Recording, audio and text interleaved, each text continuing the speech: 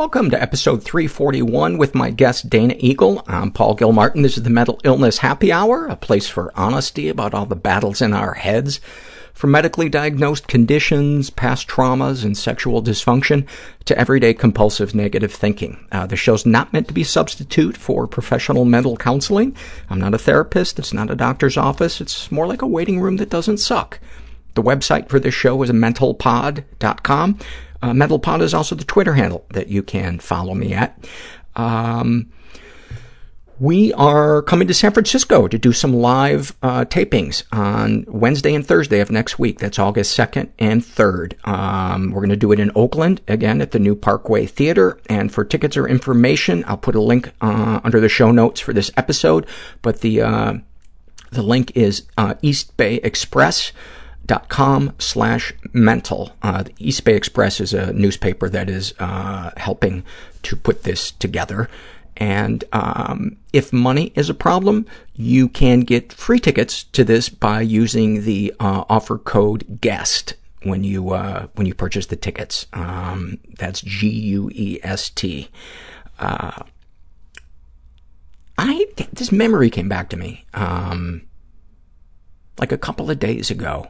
And here's the thing that's so hard when you cut contact with somebody is you always have good memories with that person. And one of my favorite childhood memories was going to see, and I think it might have even been a weekday, when I went to see the movie Willy Wonka with my mom. I was probably about 7 years old.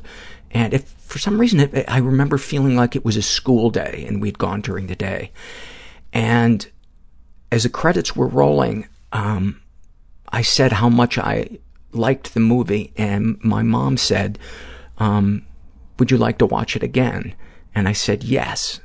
And I just remember being thrilled that we got to sit there and watch it again. And that's the thing that's so heartbreaking about not having to cut contact with somebody, is those memories hurt. They hurt. They're so bittersweet. Another memory I had recently, I was a theater major at Indiana University, and I was in an acting class, and you would be paired up with somebody who is called your scene partner, and you would be given a scene from a play, some classic play, usually, something from the late 1800s or, early part of the 19th century or 20th century. And I had been assigned George as my scene partner, and George was this big, gregarious, openly gay guy, super sweet, really funny, and George had just been in an accident where he had broken bones in his neck. And so I don't know if you've ever seen somebody when they have their head immobilized. It's more than just the neck brace. It's the neck brace, and then they have 4 rods going into their body and up along, shooting up out of their body and like hugging along their head, and then clamping your skull. It's like these rods are screwed to your skull. So it's like Frankenstein times 10. And I just remember doing a play, a scene from a Chekhov play with just George and I, and pretending like it wasn't absurd that I'm doing a Chekhov play with a guy with a Frankenstein head. But I miss him. He was such a sweet guy, and he didn't die. But when I graduated, I never saw him again. But he had such great stories. He told me that he was at a party in Key West one time at Tennessee Williams' house, towards the end of Tennessee Williams' life. And for those of you that don't know, Tennessee Williams was one of the best American playwrights ever. Tennessee Williams was gay, and George was at a party and said that he had had a lot to drink, and he walked right up to Tennessee Williams and said, I think the characters in your later work are weak. I was like, why would you do that? He said, I had a lot to drink. I was like, that's no excuse. And Tennessee Williams threw a drink in his face and said, what the fuck do you know? And as people were hauling him out of the house, he called Tennessee Williams a dried-up old queen. Oh, my God. I want to read two things. This is just a sentence from a survey that somebody filled out. They're agender, and they call themselves Actually an Alien.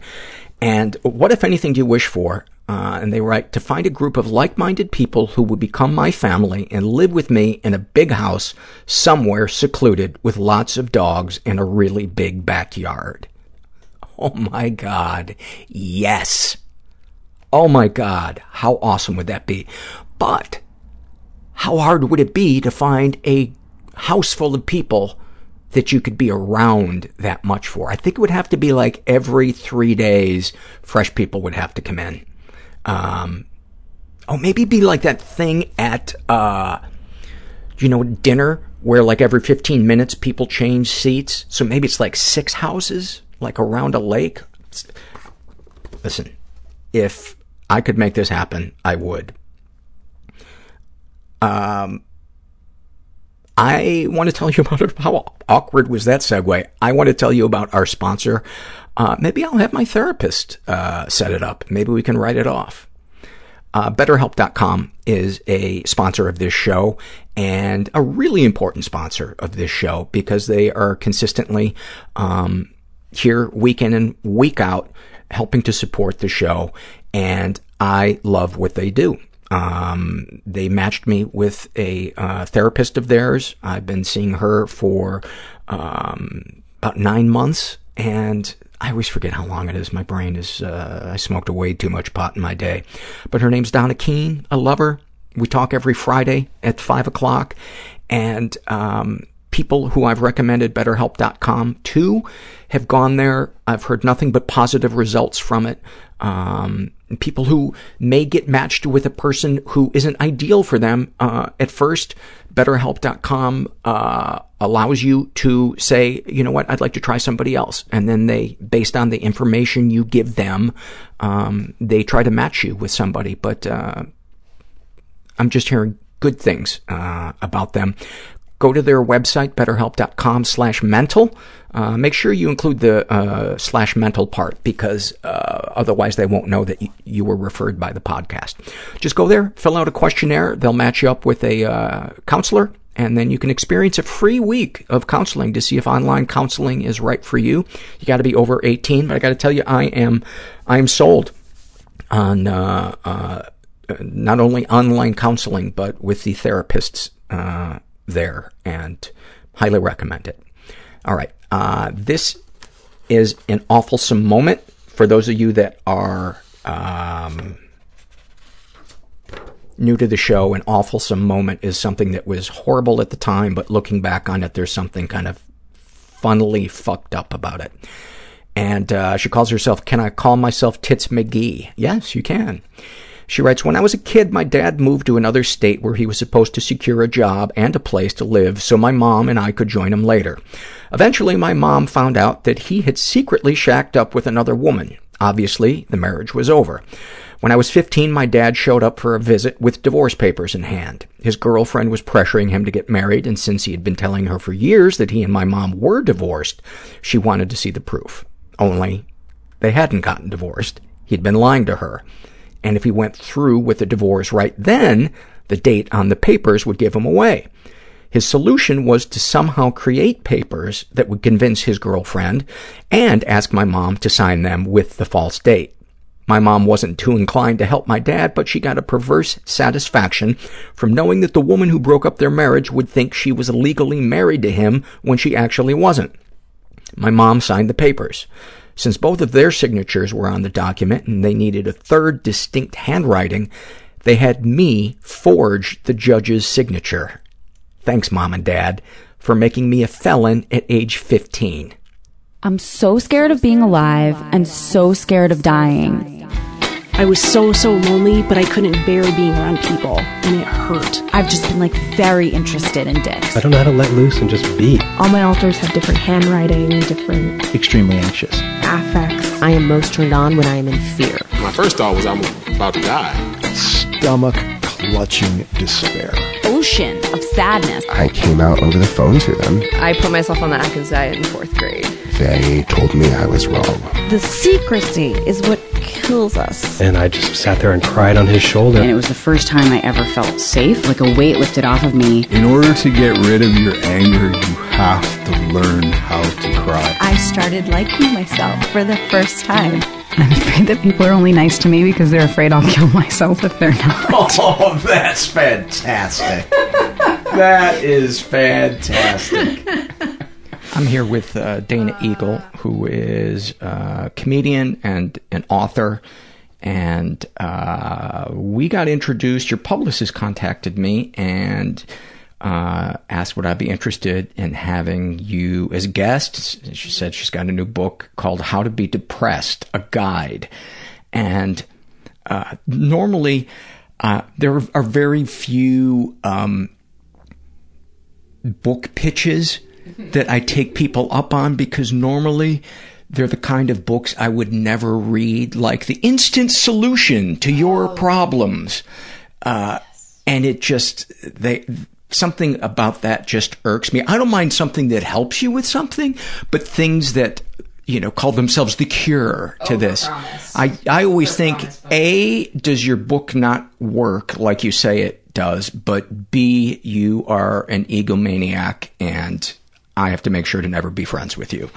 But your book is not about trying to tell people how to live better. It's a humor book that makes fun of the shit we go through in battling our depression. And I only read the first 2 pages, and I emailed your publicist back and said, yes, I definitely want to have her as a guest, because I love this book, and I love what it sets out to accomplish, which I think it does. I'm just going to read a blurb that you wrote, and it says, this is not in the book, this is in a little card that came with it. I wrote How to Be Depressed, a Guide, as part of a pledge not to heal anyone. Parentheses, you're welcome. I just wanted to create a funny book about depression that would be a release for people. All I want is for you, the depressed, to get a laugh and know you're not entirely alone. Rest assured, with How to Be Depressed as your guide, you'll discover your best depression moves, maximize self-destructive behavior, and nurture undesirable thought patterns that will let your sadness shine. It's just so, it's so refreshing. And obviously a lot of that is tongue in cheek. Because your goal isn't to make people feel worse, but it's to make them laugh and not feel alone. It is. It's kind of a answer to all of those books that are the Hold on for 1 second. Sure. Your mic, for some reason, had turned off.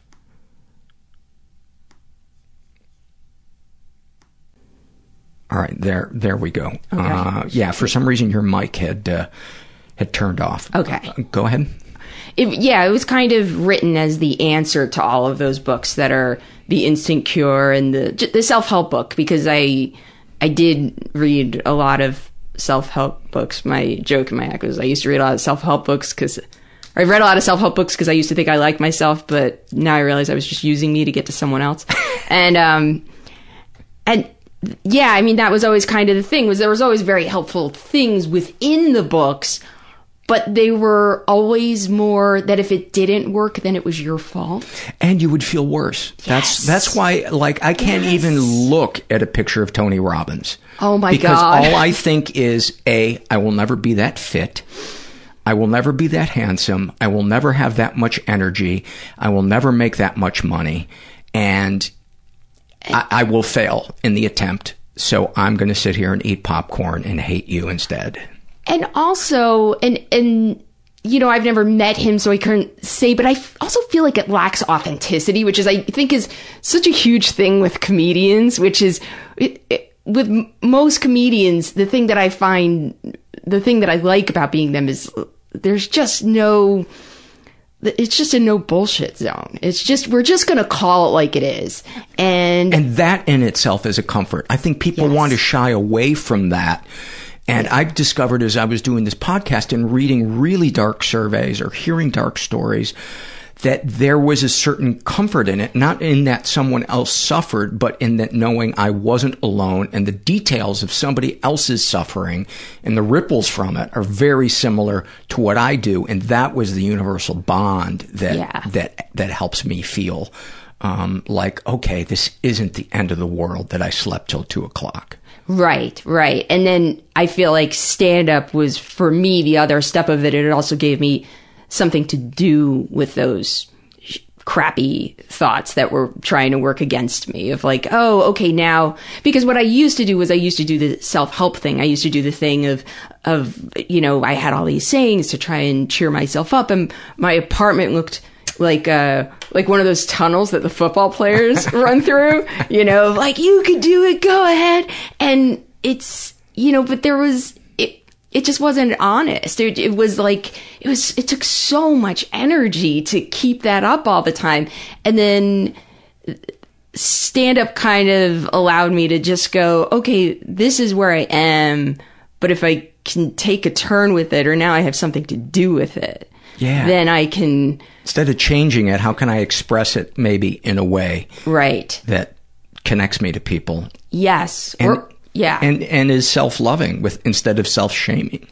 Right, exactly. Yeah. And for me, then that is a release on, to some degree. It doesn't get rid of it, but it takes the edge off it. Nothing gets rid of it. Yeah. So where would you like to, let me offer you some water. Hold on. Oh, sure. Am I raspy? No, I need some. Oh, okay. So I'm just trying not to be the selfish host, making sure I give my guests some water as well.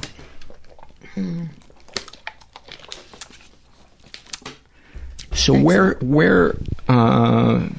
should we begin? You were born where? Oh, I was born in Jersey. Mm-hmm. I was born in New Jersey, and those were there were some good years in there up through age 11. That was a lot of fun. What happened at 11? We moved, and I went through puberty all like in the same month, and and I think where I lived was really where I started out in life was amazing, and here's the thing, like, looking back on it, I don't know if I fit in, but it didn't matter to me. And I also think that that's not very unusual with girls. They say that girls tend to lose a lot of self-confidence in puberty, and boys tend to gain it. And so then we moved, and I think that was probably the onset of the depression and the stuff. And of course, now looking back at it, it's kind of crazy because it ran in my family, and like, my grandmother had been hospitalized a couple of times, but at the same time, I'm not sure if my parents ever relayed that to the psychologist that I went to. How old were you when you went to a psychologist? I went to the first one when I was 12, and he was terrible. He was so awful. How? Describe.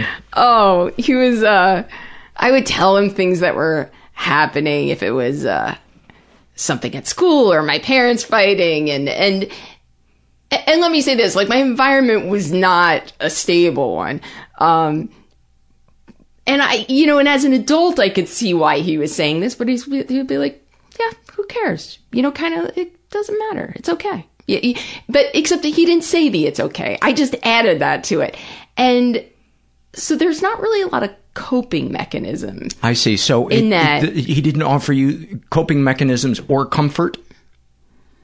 No. He just kind of listened, but didn't let you know he was really hearing you, or what? Yeah. I don't even know what I was doing there. I just, I knew. And there was also at that time, I wouldn't say there was, I think there's always a difference between shame / this is private information, but maybe as a child, like, you don't know the difference. And there was that part of it where we didn't discuss it with anybody. You talk about outside of the therapist's office. You didn't discuss it with anybody, or you didn't discuss it in there with him.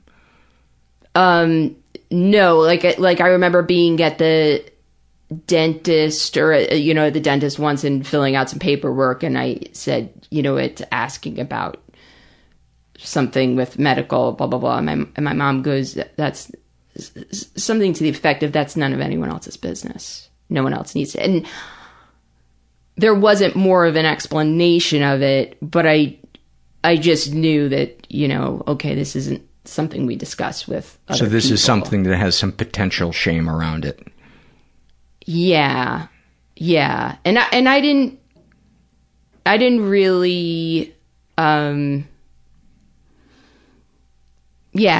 didn't know what to think of that. I think I just didn't know what to, and I think that's around my childhood, but I feel like that's around things now too. Like, sometimes there's just a delay, and like, what was I supposed to think of that? Or it hits me like 6 months later. I'm like, hey, that wasn't nice what that person said. Like, I have a little bit of I sometimes suspend judgment for a little too long. That's known as terrible improv. Oh, no. Waiting that long. 5 years later. Here's my reply. Exactly. If you would, just tilt your mic up towards you a little bit. Okay. Yeah. Is that better? That's better. Okay. That's better. So, was your mom...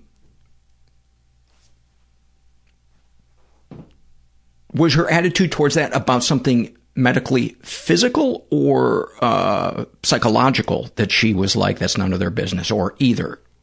Or both? I think she was just saying, I think it's just an issue of like, it just belongs to us. Nobody, and now, I could see there's more of like,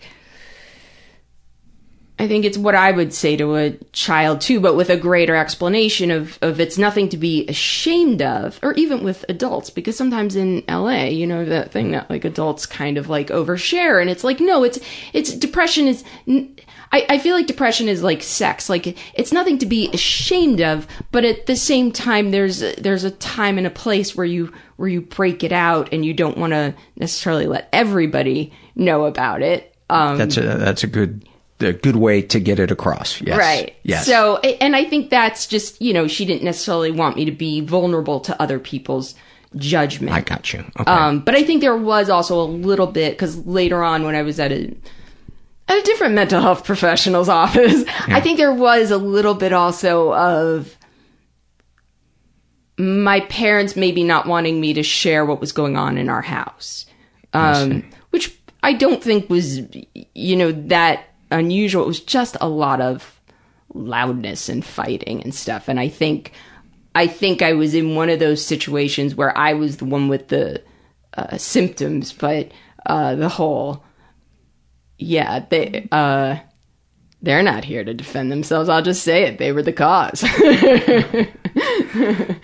So do you think it's maybe like a part nurture, part nature with your thing? I mean, obviously, you never know, but the fact that it runs in your family, and then it sounds like it was very stressful at your house as well. Yeah, and that's not... And let me say this. My life turned upside... Like, that month that we moved, my life turned upside down. I mean, I always had working parents, which all kids have now. But at the time, it was actually more unusual that my mom worked.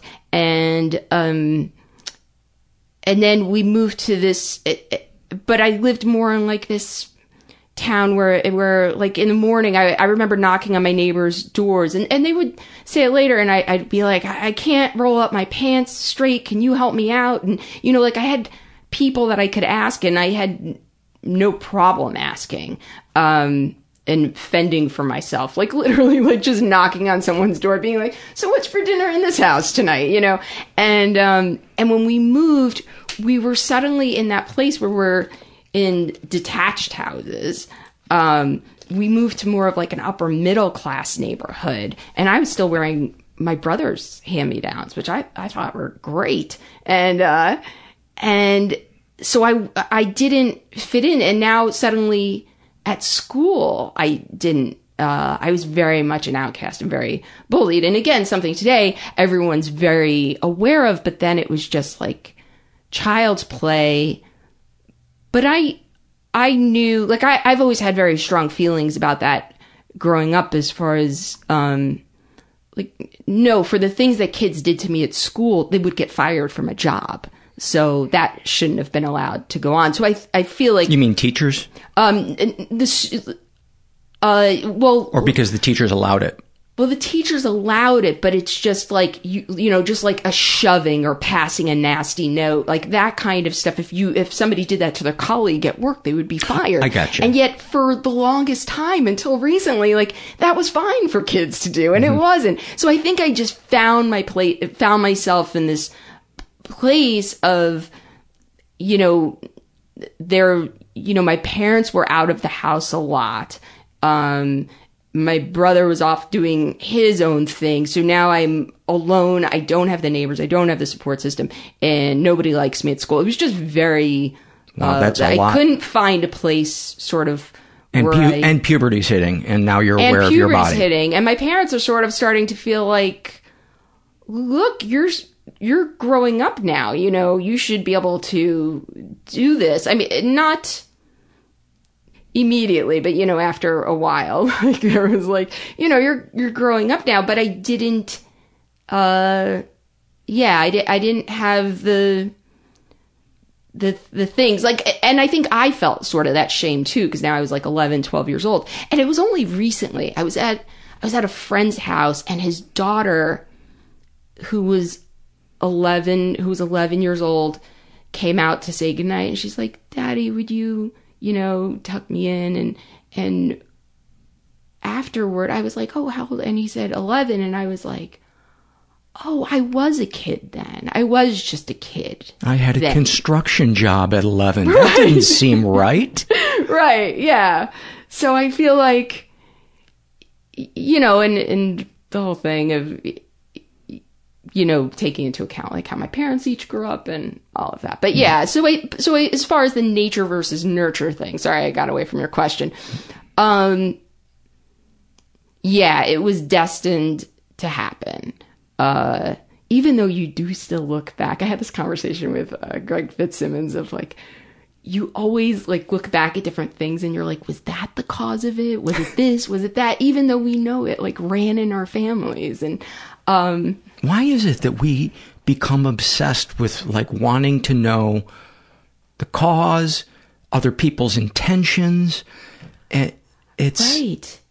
You know why? I think because we get comfort from being able to categorize and file things away, because then we can stop thinking about it. It's almost like an emotional OCD, you know, like obsessively compulsive about categorizing, making things very black and white. I think some of us...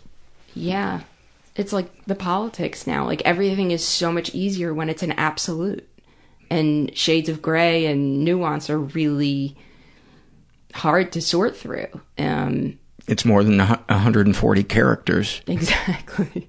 Exactly. And even now, you know, talking to you, I'm sort of going, oh, my parents, you know, they loved me and they this and that. And it's like, you know, and yeah, I think that comes across. It doesn't sound like they were monsters. It just sounds like they didn't have a tremendous amount of coping skills, and they didn't have coping skills. I would say, the thing I would also say about my parents that I got that I don't think a lot of people get is both of my parents have acknowledged that they wish they had done some stuff differently, but and in some more specific ways. And yeah, but I think that was a little harder as far as like when I was growing up of feeling.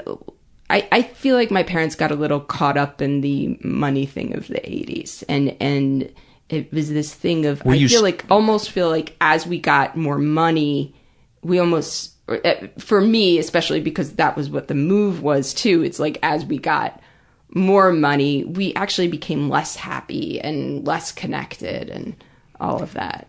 That doesn't surprise me at all, and to me, it doesn't have anything to do necessarily with the amount of money accumulated, but the energy that goes into thinking about the amount of money that you can accumulate beyond, we're surviving, we're eating, we've got a roof over our heads.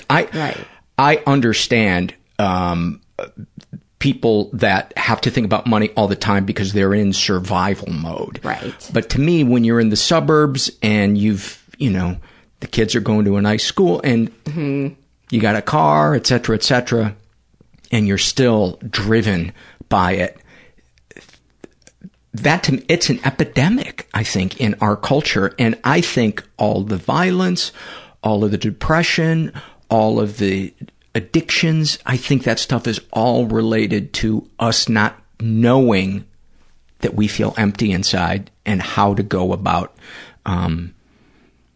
finding something to fill it that isn't compulsive or addictive. Right. And I think some of it is it's that hierarchy of needs of, like you're very direct. Where is yogurt on that one? Wait, say that again? Where is yogurt on that hierarchy of needs? That's in the 50s, right? I think so. Okay, go ahead. That was so not worth interrupting you for. No, but I got it.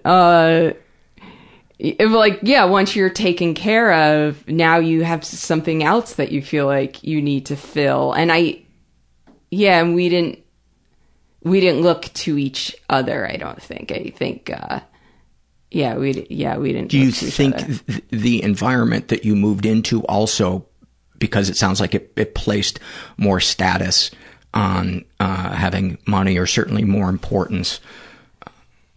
Yeah, and that was just plain confusing to me. Like, I just didn't, I didn't even understand it. Like, I didn't even get, like, and my parents didn't eat, like, even though my parents were out earning, like, I remember coming home and, I was like, Mom, I think we need to get me some different clothes because the kids are saying that these are boys' clothes. And my mom was like, you go to school, you tell those kids, those clothes are unisex. That is fantastic. And, I would love to hear that come out of that kid's mouth, too. Oh, and I did, too. Like, I was such an idiot. Like, I did that stuff, too. Yes. And the other kids were like, oh, I'm so sorry. I had no idea. And then they bow. Yeah. No, that's not exactly quite what happened. I spent a lot of time alone. I think, it was just very confusing. And I think even like trying to look back at it now and make sense of it, it still is kind of confusing, and I didn't figure out until my 20s that I was gay. I thought I was just a late bloomer. And it turns out I was that too. And, I don't know. I think that started to factor into it of when I hit junior high. And I think the kids sensed something was different, before I knew it was different. They knew something was different. And they were right. There were a lot of very different things about me. Is it something that you would care to elaborate on? Or is it unimportant? Oh, you mean as far as, being gay and... Yeah. What take us inside the emotional space of an 11-year-old who is all of a sudden having to consider things that weren't in her world a couple of years ago, and kids are saying stuff to her. Were any of the things they saying things you thought might be true, or were true? Or? I was still like extremely. That started to happen around 7th grade, and no, I was still so naive. I mean, I knew when they called me a dyke that, like, they were just, it was like the worst thing you could call someone. And I don't think they were calling me that because they actually knew that I was gay, but there was this way in which I was unlike the other kids. I see. And so I think that was, I didn't know what to do. I didn't know how to make the kids like me, and I feel like I didn't know how to make my parents like me. I think that's kind of how that felt. It just felt like I didn't know how to make... Yeah, I just didn't know. I was just confused, you know, and it was just... Yeah, I don't know. And I think I don't look at it too much now because there's always more surprises in life, and there were more that came up, you know, as life went on. And, but I think from then on, from like 11 through the point where I was, you know, more officially diagnosed, it was like there were tough years and then there were okay years and then tough and then, yeah. And it was just sort of balancing out. And it's interesting because I think, you know, when I was thinking of this interview and doing this, I was like, this is hard because I don't think I look at my life the way other people do, because I don't account for time. I don't track time. Like when people, like I always brush off the answers of how long have you been doing stand-up? How long have you been in LA? How long this? When did you start? Like I always just brush them off because I think I knew at some point that my job was always to just move forward. From whatever happened, my job is just move forward. And so finish your thought. I don't, and there's a fear of looking back, you know, there's a fear of like, I don't want to do math as far as, well, I'm not very good at it anyway, but I don't want to do math as far as shoulda, coulda, wouldas. No, I don't want to have my ratio put in front of me of what are the good years relative to the bad years.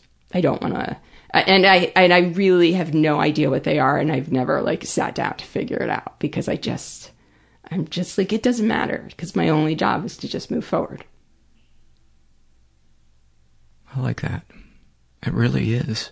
Yeah. It really is. And I've been hearing that a lot lately from people that say, okay, that sucked. What happened? What now? We can't go back and change it. Right. What do we do now? Right. What is the loving thing towards yourself? Yeah. To move forward. A little bit ago, you shared something that was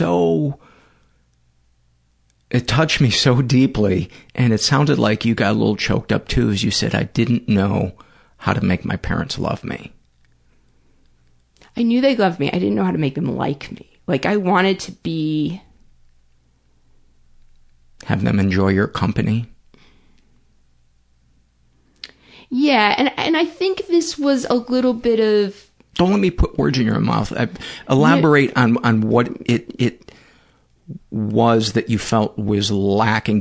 Was it that you felt that they loved you in terms of you're their child and they are going to love you in a protective way, but they didn't love you and that you didn't turn out how they hoped a kid on that block would fit in with the other kids? Yeah, like I think there was, I can't speak for my mom is just this very, I mean, even my friends now, when they meet my mom, they're like so surprised. And I'm like, yeah, I take after my dad. But, you know, like she's one of those people who like, she wore the power suit and puts people at ease, and she's very energetic, easy to be around. And I especially... So she wasn't shy and depressed? No, that's my dad's side of the family. That's who I got that from. No, and my mom... Yeah, and I should say that. Like, my father's more the... what you would... I think what they describe as the alcoholic paradigm of, like, he would be, like, very angry or very happy. And like, that's another one of those things, like, I didn't know. I remember saying to my brother at some point, and I was in high school or something, like, there was always that thing of, like, which one's walking through the door. And I remember saying to my brother, I was like, oh, Dad's, like, really happy. And I mean, at this point, I think I was, like, old. I was, like, 16 or something. I was like, oh, Dad's really happy. He's really in a good mood tonight. And my brother's like, he's drunk, you idiot. And I was like, oh, you know, like, I had just gotten. Was he your older brother? Yeah, he's 3 years older. And it was just the two of you? It was just the two of us. Yeah. And then with my mom, she was very much at the start of that thing of being her own person and a successful businesswoman, and she ended up opening up her own business. And yeah, she was just that person that everybody always wanted to be around, including me. And it was, and they were both business people. And so my brother and I, we both grew up with that thing of, what was it? It's how to win friends and influence people. Mm-hmm. And I think that played a lot into how I connected with people, or probably didn't, because the how to win friends and influence people is all this about this thing of how you get people to like you. And my parents would, like, even when we were kids, they'd be like, you know, in business, if you do something like that, like, you know, but we weren't business people then. But they would talk about it with us all the time as though we were like these little business people. And to their credit, I mean, they were both extremely successful people, and they were great. I mean, there was this huge turning point, I think, for me, like, when I became an adult, like, as soon as I would say in college or out of college, I think my brother and I were a little too much to have in the house. And I feel like our relationships changed, like, as soon as we left the house. Because they were always so wonderful and giving about, like, go do what you want, and about talking things through, and looking at jobs and businesses from all angles. And I've heard the other side of it too, where I had a friend that said that, you know, she had, like, a real mom, like, bake cookies and stuff. She's like, but then when I was, you know, suddenly an adult, we had nothing to connect us anymore. And with my parents, it was kind of, I feel like once I was an adult, we were pretty good with each other. You could relate to each other. Yeah. Well, you know, part of what I believe is successful parenting, and I'm not a parent, so maybe I'm a jackass for even opening my mouth, but I think we have the best observations of childhood. I think emotionally guiding and educating and paying attention to your child and having them feel seen and heard and be given structure and discipline, I think those are as important as making sure they've got nice tennis shoes and all the other stuff, because we got to use that. We have to use emotional tools 50 times a day. And a lot of us get to the point where we want to kill ourselves because we don't even have the most basic emotional tool, which is to know that this isn't going to last forever. Right. Yeah. And if you don't sit kids down and you don't occasionally model that for your kids, how are they going to learn that? They're not going to get it from browsing a self-help aisle. You know what? Some of them might, but I've never been one of those kids that could do that. I had to go to support groups and a therapist and all this other stuff. But I guess my point is, because you've talked about how your parents are this with business and that with business. It sounds like they were very career oriented in terms of, this is how we take care of our child. We prepare her to become financially successful. And yet there is so much more for a kid to have to deal with when they become an adult than negotiating a contract or putting a good resume together. Right. There is. And I think for their generation, that was success. Yeah, they didn't even talk about it. Yeah. And I'm not blaming them. It just wasn't there. I'm just kind of on my soapbox saying, can we as a society please start now? Right. And I think what my parents didn't understand was that really I was okay with not being liked by the other kids. And that I think, I'm saying this through adult eyes, but I think if I felt like that strength at home, that strength of unit at home, then what the kids said to me wouldn't have hit me so hard. That makes perfect sense. Yeah. And I think there's also, with my mom, I think there was just such a big world out there to her that she hadn't been exposed to when she was younger because of, she came from the projects in Brooklyn and so I think there was that on that end. And then on my father's end, it was a little bit more of, the avoiding, I think, when he, there was definitely just a little bit more of like, has he ever gotten sober or? Yeah, he did. He actually, my parents divorced after 37 years of marriage, and, which is always, people are always like, were they indications? And I was like, well, they were unhappy for 36, but other than that, no. I have so much respect for people that wait until they hit a really juicy prime number to get divorced. I know. They were going to try to tough it out to, I guess that wouldn't be one. Well, to 40 they could have, but... my joke was a prime number. Oh, okay. Yeah, 37 years, right? Wasn't that the... Yeah, after that, it got particularly bad. And, but he was always like the functioning kind. That's what my dad was too. Yeah, he was, there weren't car accidents or anything. But I remember there were like these little indications of,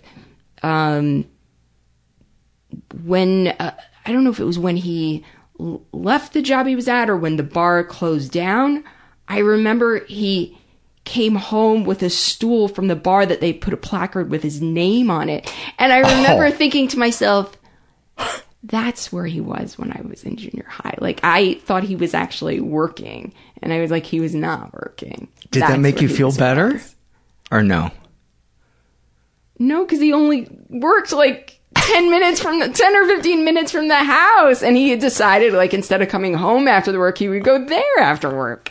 And so I think, there was that. And then there was also, I had found some, and I don't know if they ever knew this, but I think they were going to counseling while I went to sleepaway camp. I went to sleepaway camp like really early. Like, they had to send me to 2 camps because they wouldn't take kids my age for that long at sleepaway camp. So they had to like send me to 2 different sleepaway camps. And, at some point sleepaway camp just became miserable because, I couldn't fit in anywhere. And, I do remember, they must have been in like some sort of counseling as far as like writing notes back and forth to each other. And I found them in the basement and I read them, and it was because I had asked to come home. I was having a hard time at camp now too. And you were how old at this point? Well, I found them when I was 12. So that was when I found the notes. So they were probably from about that age around. And, And basically they had both, I remember like one of those being like, I know I don't want her to come home either. Something like that. And I was what? Like, yeah. And what? Yeah, and it's one of those things. Oh my God! No! There's no yes and. Let's stop for a fucking second. I know you like to move forward in life, but for fuck's sake, that's like one of the heaviest things I've heard a kid have a moment of. I mean, my stomach fell just hearing that. Yeah, and I don't. And I think it's hard to find it was hard then to find where do you put that, and it's hard now to find where do you put that, because I knew I was loved. But they just needed some space. And I took up a lot of space. Yeah, I don't know. I think these are things that I'm going to pretend I'm a listener listening to this, and it's not just me giving my opinion. Okay. Dana, don't you think you might be going a little easy on them? I think I'm looking at it as an adult, which is,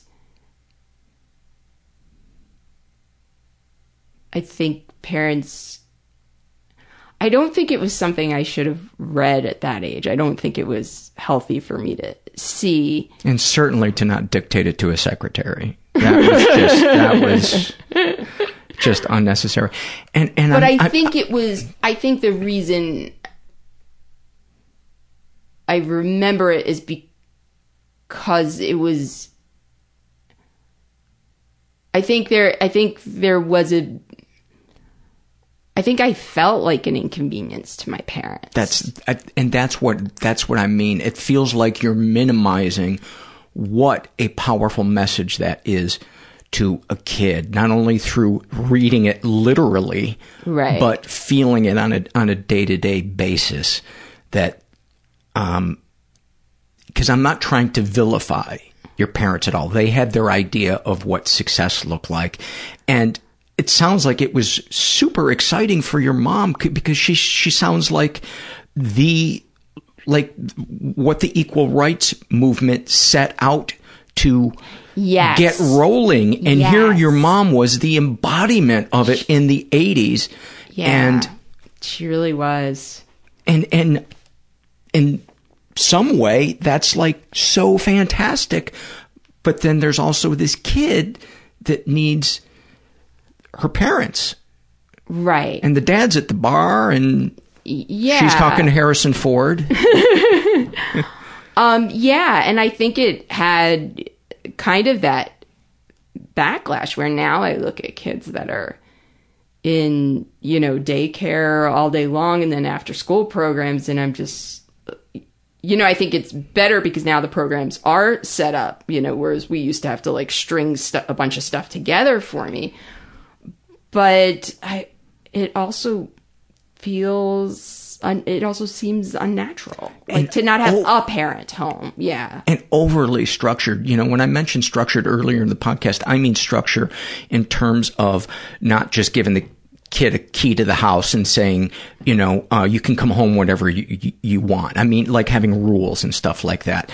But it's so kids' lives that just seem so regimented that there's so little time for them to just go and wander and be and have an imagination and other things. And maybe that makes me sound like an old fuck, but, no, that's what it was like in the first town where I lived in. Like we just, play. We were just out on I mean, it was everything like my parents did was completely illegal now. It was just, we were out running around and, different people's houses, and we knew which people had candy. Yeah. We just had to be home for dinner. Exactly. Yeah. So, yeah, it is. It's been a huge, and as a woman who feels like, of course women should be able to, and it is, and I do feel like women end up with a lot of, they are the ones who can't have it all, where there has to be some choices made. But I also, I think it also depends on the child too. And I'm not putting all the pressure on your mom. It's both parents failed you to some degree is what I'm saying. It felt like you were minimizing the amount of emotional abandonment that you had experienced, and I couldn't let that pass and at least give you my opinion on it. I could be totally wrong. Maybe I'm too touchy-feely, but it did. It did feel like that, and it felt... Yeah, and I think it felt like that, and I think it also gave me this very strange...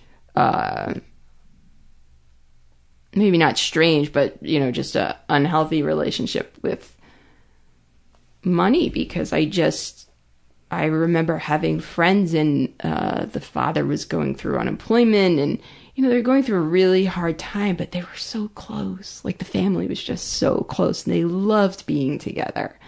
And, and of course you can have money and be that way too. Yeah. But, yeah, for us, it didn't, I think it's a matter of it being able to adjust yourself to the child, because, before the move, I was absolutely fine on my own. It was really, I mean, there were times where, why can't you be like the other moms and, that, but I was fine, but there needed to be more of an adjustment once we moved, and more of, okay, we can't just let this kid that was successful in every way start to fall apart. And I did, so I started to fall apart. And it seems like, as I've said before, I'm not a parent, but it seems like, being a parent, there are stages of complexity to it that just get added on and added on. And when a kid hits puberty, that to me seems like the PhD phase of being a parent. And it just sounds like your parents weren't equipped. Like, it was not malicious. Like, they sound like nice people. They just had their own issues and dreams, and you just didn't fit into them. Right. No, I know. I know. And and they've both acknowledged it. Like, they've both been, and said, and they say that they would do it differently, but I don't know if I actually think that they would. But they say that they would do it differently. And I think the part of it where I minimize it is I'm like, yeah, I kind of get it. Like, I've been with kids and my friends' kids, and there's a point where you're like, all right, I'm ready to be done. Fuck yeah. That's why I haven't had kids. I couldn't do it for a day. Right. A day. And I think what happened was my parents just, that was what you did. You got married and you had kids, and I'm not sure if they...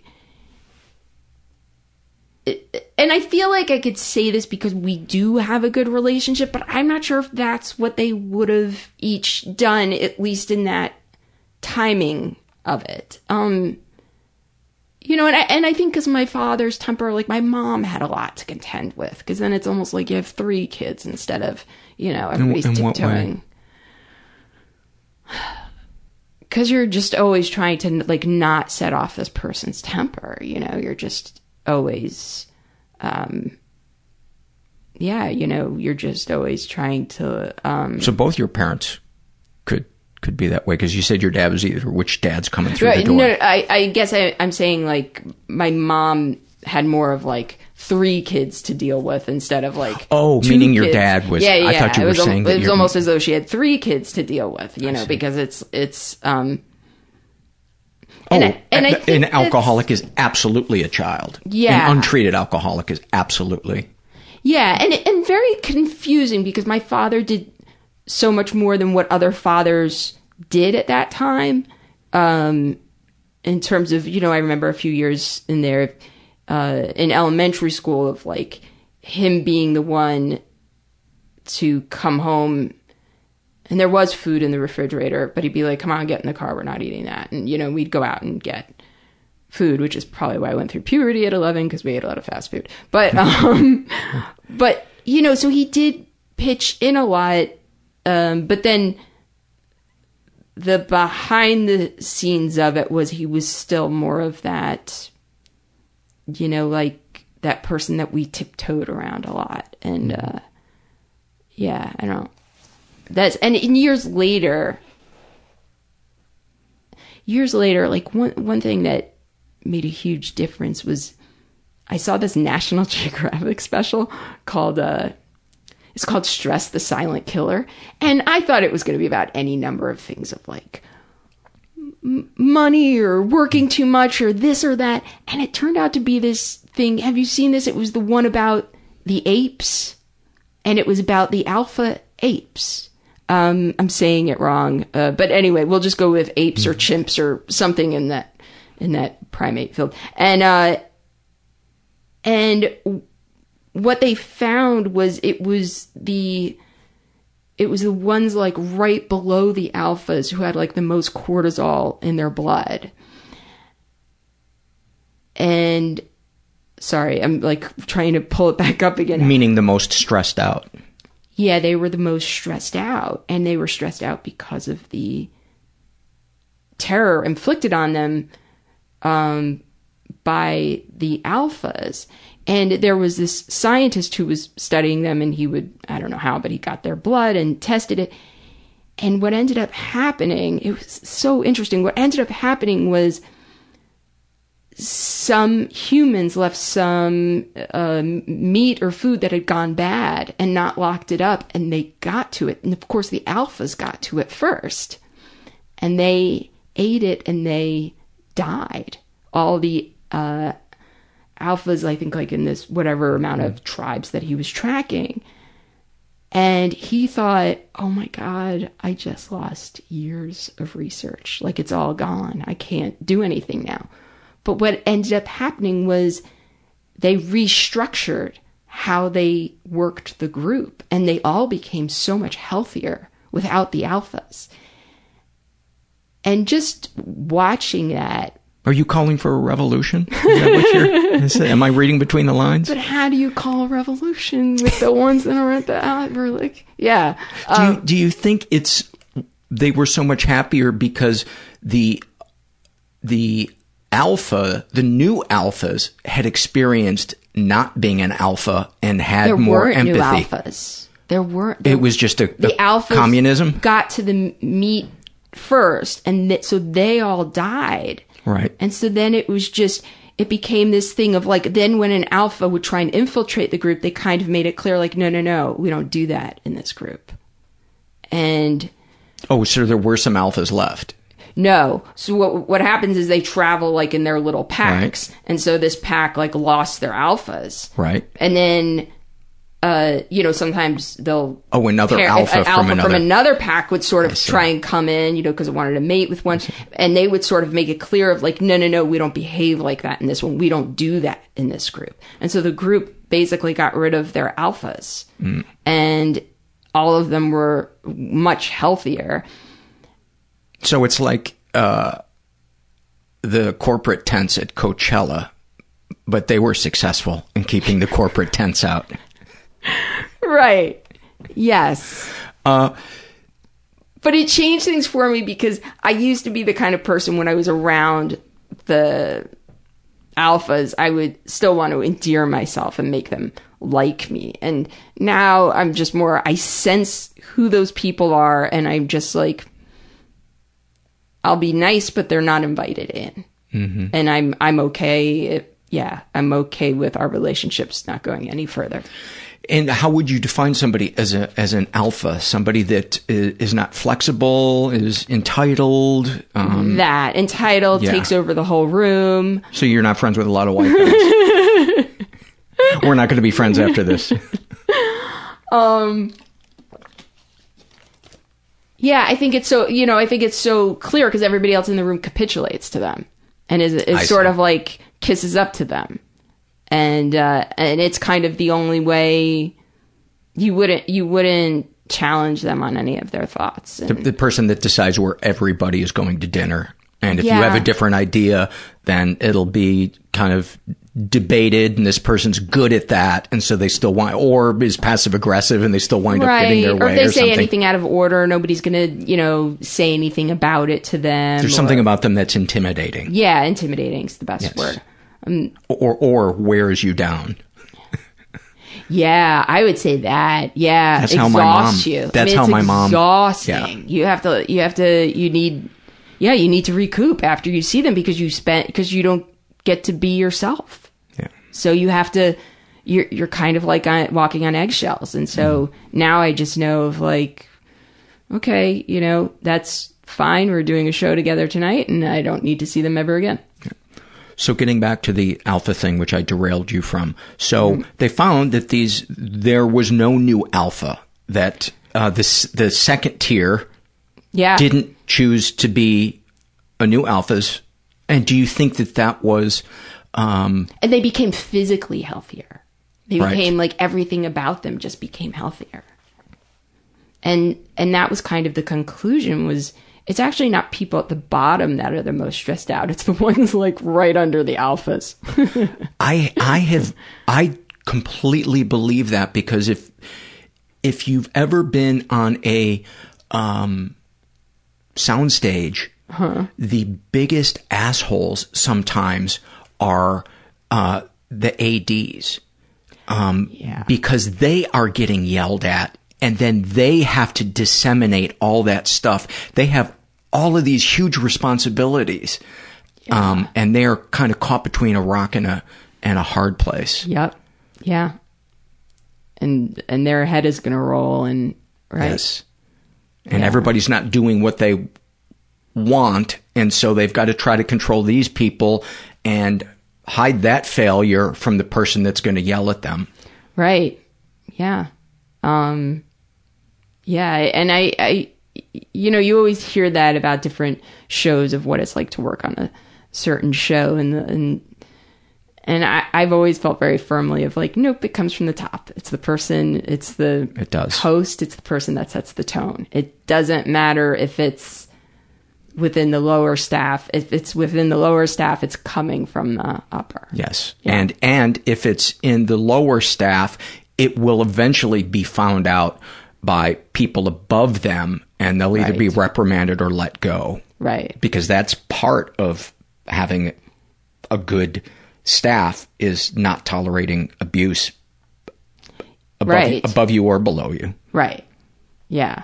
And absolutely. Can't wait to have my own show and be abusive to people. Just to take it for a test run. Yeah, I just want to see it's Wednesday. No eye contact. No eye contact. So let's talk about how this stuff has affected you. Do you feel like sharing the process of you coming out is something that we should talk about? And let me explain. Mm-hmm. Thankfully, our culture is becoming more inclusive, and it feels like coming out stories aren't as momentous as they used to be, in terms of like, oh my God, you made it out of the closet, or whatever. Right. Whereas today, I understand back then it was different stakes than there are. It was different today. Stakes, so it shouldn't have been for me, but I was still caught up in this thing of wanting to be liked and wanting to fit in. Yes. And I just figured what it was I wanted to say. Oh, sorry. I don't want to make too big of a deal of it, as if what sexuality or gender you are these days matters. But because you experienced it in a different time, I don't want to gloss over it. Right. Because that may inform who you are today. Yeah. And it's... Does that make sense? Yes, absolutely. Yes. Because, it does... And at the same time, it's always so hard to pull, like, how do you pull it all apart? How do you, you know, as far as like what happened in your house, the DNA you were born with, I was gay, I was a performer, you know, it's like, how do you... In a sentence, how was World War II?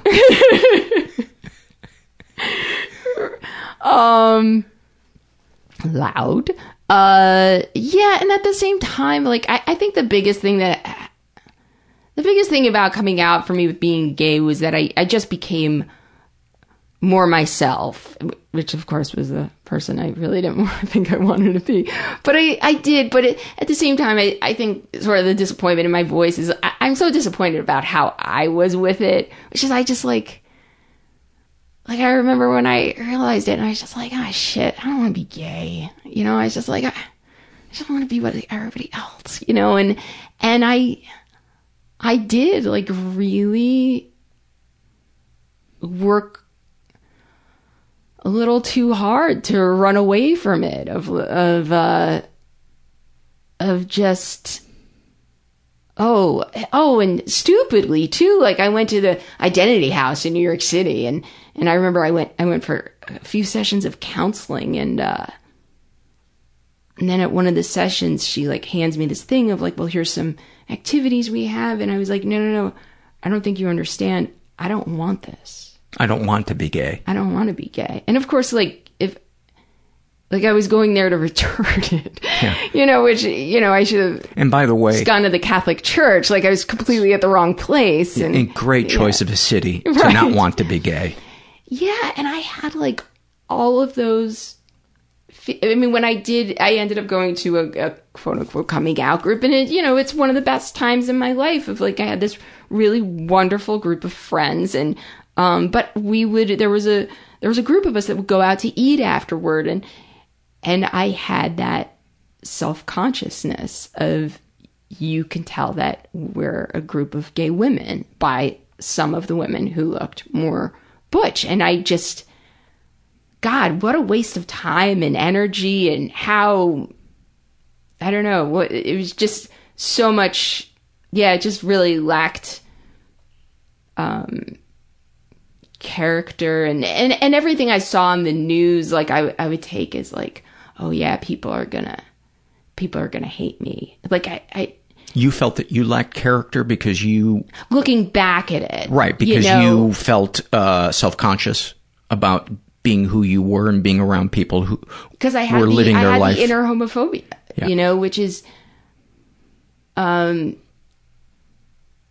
does anybody get there just naturally and gracefully and without agony? A little bit more of the kicking, a little bit probably less of the kicking than I did. And I was in theater. Yeah. And you know, it's funny because I was taking UCB, like the first year UCB was up, like when you took it with them, like with Matt and stuff. And I was on for the listeners, that's an improv company in Chicago, in New York. They were originally from Chicago, started by Amy Poehler, Matt Besser, Matt Walsh, and Ian Black. Ian, no.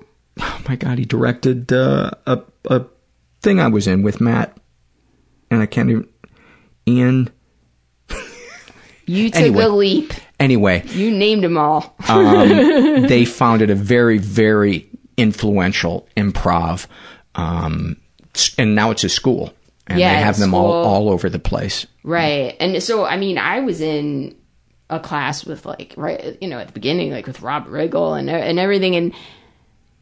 And I ended up not continuing because at that time, a lot of the jokes, and look, it's an improv, it's a yes and, a lot of the jokes were the men pretending to be feminine. And I took every single thing as, yeah, you see, people are going to hate me. They're going to think I'm like, I took it as they're making fun of me. And it was just the times, but yeah, I managed to take everything very, very personal. It was very all about me. But you know, ultimately you get through to the other side of that, and hopefully it just sets you up of like, what a waste of time to think about what other people what other people think of that, or how much it's going to impact your life. It doesn't. Nobody really cares that much. So yeah, I guess depending on where you live. Yes, geography is and very who your important, family and your religion and all of yes. that. And there was an episode like years later within my family that was very ugly, and so I had to face it then, and that was extremely disturbing. Can you share it? Yeah, it was. So my mom is one of 3 sisters, and so. Since my grandmother passed, every year for Rosh Hashanah, we would go away to a horse ranch, like the Jews did in biblical times, and that was, it was a way, because I will say, and growing up, this was a very big deal. My cousins, my mom and her 2 sisters, all of us grandchildren, there was 7 of us. Like I loved them. And I mean, I still do. And we had such great times. And one of the camps I went to, a lot of us, went to together, and, they would always have to call a cousin of mine over when something happened and I was crying, and, which was every other day. And so that was, just this great history, and and it was also everything my grandmother dreamed of, because, my grandmother grew up as an orphan, and so this was like everything she ever wanted, and it felt special. It was special. And then one year at the ranch, one of my cousin's children came out to me, and he did not want to tell his parents, and I said, "Are you sure?" And you were out at that point. I was out. Okay. And I said, "Are you sure?" And he said yes, and then we kept in touch for a couple of months after that, until he said he was ready. He wanted to tell them, and I said okay.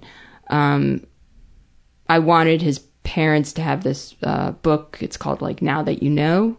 Mm-hmm. And so I made sure I got that sent to him so he could give it to them when and not that I had anything to hide, but I guess the receipt was in there with my name on it.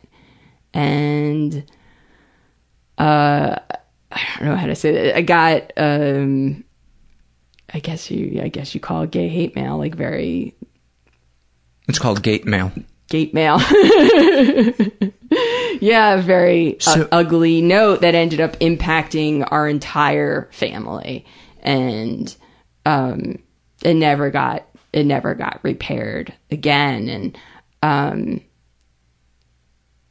so it sounds like they weren't too thrilled with their son being gay. They weren't thrilled with their son being gay. They made it very clear to me that they never liked me and never approved of me, but they never acted like that with me. No. And just to make it more confusing, it happened the year that Obama was elected. Prop 8 went through in California, and then there was... Which made it illegal for people to for gay people to be married. Right. Obama said he didn't know how he felt about it. And this college student at Rutgers had killed himself, and now all of a sudden we're aware of the fact. So it was just a very confusing time, and sort of how it impacted the whole family was very confusing to me. And I will say that sidelined me for a while. That was probably one of the biggest things in my adult life to kind of sideline me, and to kind of find the place to come through it. And it sounds like they needed a scapegoat because it would be easier than saying, how do I now advocate for my child. Oh, they didn't. They sent him to change therapists. Right. But that's what I mean, because that is easier than them confronting the homophobia that their circle of friends may have, and whatever feelings that may bring up in them of being right below the alpha. That's what they are right then. They're the one below the alpha. Now I have to, how do I break the news to my son that he is hated by the status quo? Yeah. And the truth is that my understanding is that they came around, but it never got repaired on our end. So, how the fuck can they blame you? That's the most loving thing that you can do. The way it works is that if a child is gay, you can reverse it unless they've already spoken to a gay person. I had no idea. I put the seal on. Thank you for clarifying that. And is it a stamp that... It's secret. We're not allowed to tell what it is. But they could have, the therapy they took him to totally could have been effective, except for the fact that he spoke to me and I told him that it was okay. So do you think they truly believe that? Or do you think they have? I think there was a time that they believed that. And I also saw a note that was written to my mom, and it kind of had this thing of like, if you knew what she did, and my mom's like, I know what she did. And what I really think is I think they did. I think they really were homophobic, which I can never, I mean, I kind of feel like if anybody can understand that, I could, because I was that way too about myself. Mm-hmm. I think they were homophobic. I think they assumed the whole family felt the same way about me, of like, we're just tolerating her. We're just tolerating it. I think they were very frightened. And isn't that really the emotion that's underneath all ugliness, is fear? Yeah. Yeah, I think it was, and let me say this, like, I thought he might be gay too. And I kind of ended up like, oh, good, another gay person in the family. But I have to say, when he told me, and actually one of the other cousins had mentioned it to me first, I sort of had that fear go through me where it was like, oh, now I know how a parent feels. Like I had said to the other cousin, I was like, you don't discuss this with anyone else. Like I almost admonished her. And it was kind of like that thing again of like, this is, and I don't know if I explained it to her, and like, this is precious information and it makes him vulnerable. And yeah, of like that thing of being, you're scared for the child. Like you want a child's life to be as easy as possible. But I didn't end up having that feeling of like, oh yeah, we have another, I more had that feeling of like, I need to know that he's going to be okay. And so when he and I did speak, when we were at the horse ranch, like one of the conversations I had with him was like, we do not meet people on the internet. We do not do that, and I remember like grabbing him by his shirt and he's like, yeah, I know. And I was like, and I go, I mean it, cause like, I guess that's like the family I come from. I was like, no, I mean, I guess there was probably a better way to do that. But I was like, I mean it. We don't do this, which is weird. Cause later on I found out one of the reasons they were mad at me was cause I set him up with other, I don't know, like I made it possible for him to talk to other boys. I don't know what it was. I think there was just so much by that point. But coming through that, I at least had a little bit of that feeling of like, once I finally got through the wounding of it, I remember somebody just being nasty to me and just thinking in my head, like, what, you think you're going to hurt me? I got gay hate mail from my own family. You can't hurt me. And even now, like when I watch everybody who's so upset about the presidency, and I feel like I was never as upset as I should be because I spent that time trying to make sense of what had happened to me. You're trying to make sense of like what's going on politically in your family with the extended family who said, you know, we're there and this is not acceptable, but you know, everybody, it was hard. And not even factoring in all of the political family history. Right. And everybody, all those power plays. Yeah. And so it was, but the conclusion I came to at the end, and I don't think I really knew this until Trump was in office, was like, you're not going to make sense of it. There's certain things in life you can't make sense of. You're not going to be able to parse this out. So, you know, I mean, you can't file it away. Yeah. And then, yes, there's no category. There's no drawer labeled for this except for fucked up. Yeah. And so it was just, then when the Trump thing happened and everybody's like, I mean, especially in the, you know, gay community, lesbian community, of like so much mourning. And I mean, just people try, and, you know, and I just, you know, for me, I was just like, what are you going to do? People are assholes. You know, I just was like, that's the conclusion you come to in the end of, if you try and make sense of it, which is, doesn't mean you shouldn't try and help fix the situation, but if you try and make sense of it, you're not, it's not going to happen. So, the last two things we're going to talk about is your two diagnoses, one physical, the other mental. Yeah. You were diagnosed with bipolar, and then recently you were diagnosed with cancer. Yeah. But your cancer is in remission now, correct? Yes. Yeah. Okay. And your bipolar is spreading. My bipolar is at stage 4. Which one do you want to talk about first? Well, the bipolar, I put that one first. That was... Is it 1 or 2? I have 2. Bipolar 2. Okay. The sequel. Electric Boogaloo. Oh, is that what you call it? Yeah.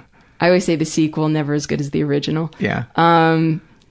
So it was... so then when I came to LA, that was when everything started to really peak and hit its heights.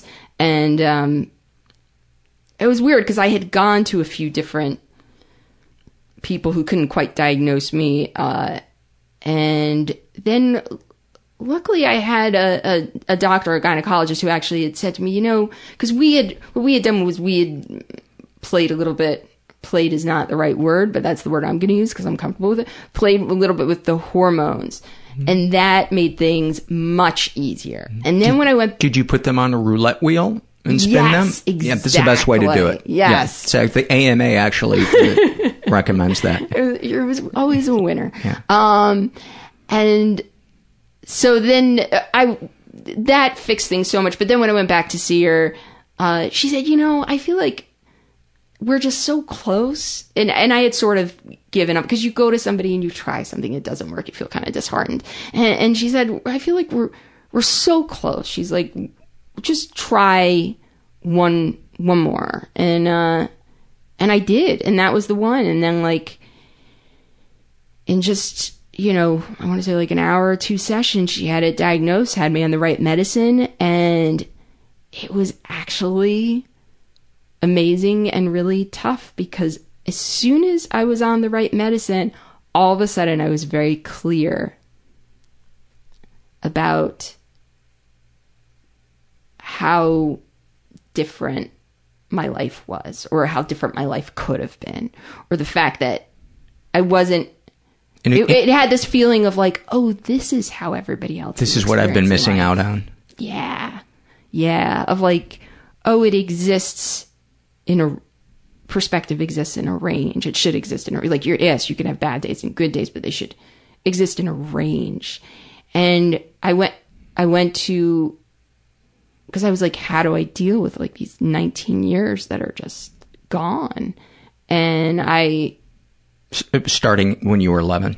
Yeah. And I went to a therapist and it was just like too much. And I ended up after a few sessions just going, I think that was a lot of I've got to just move forward. Those aren't coming back. And, and so that was just like I got to just move forward. And my life changed a lot. And I was a lot more social. I was just, things just changed quite a bit. And, had the mania, obviously it wasn't bipolar 1 where the mania can be really, really off the charts. And expensive.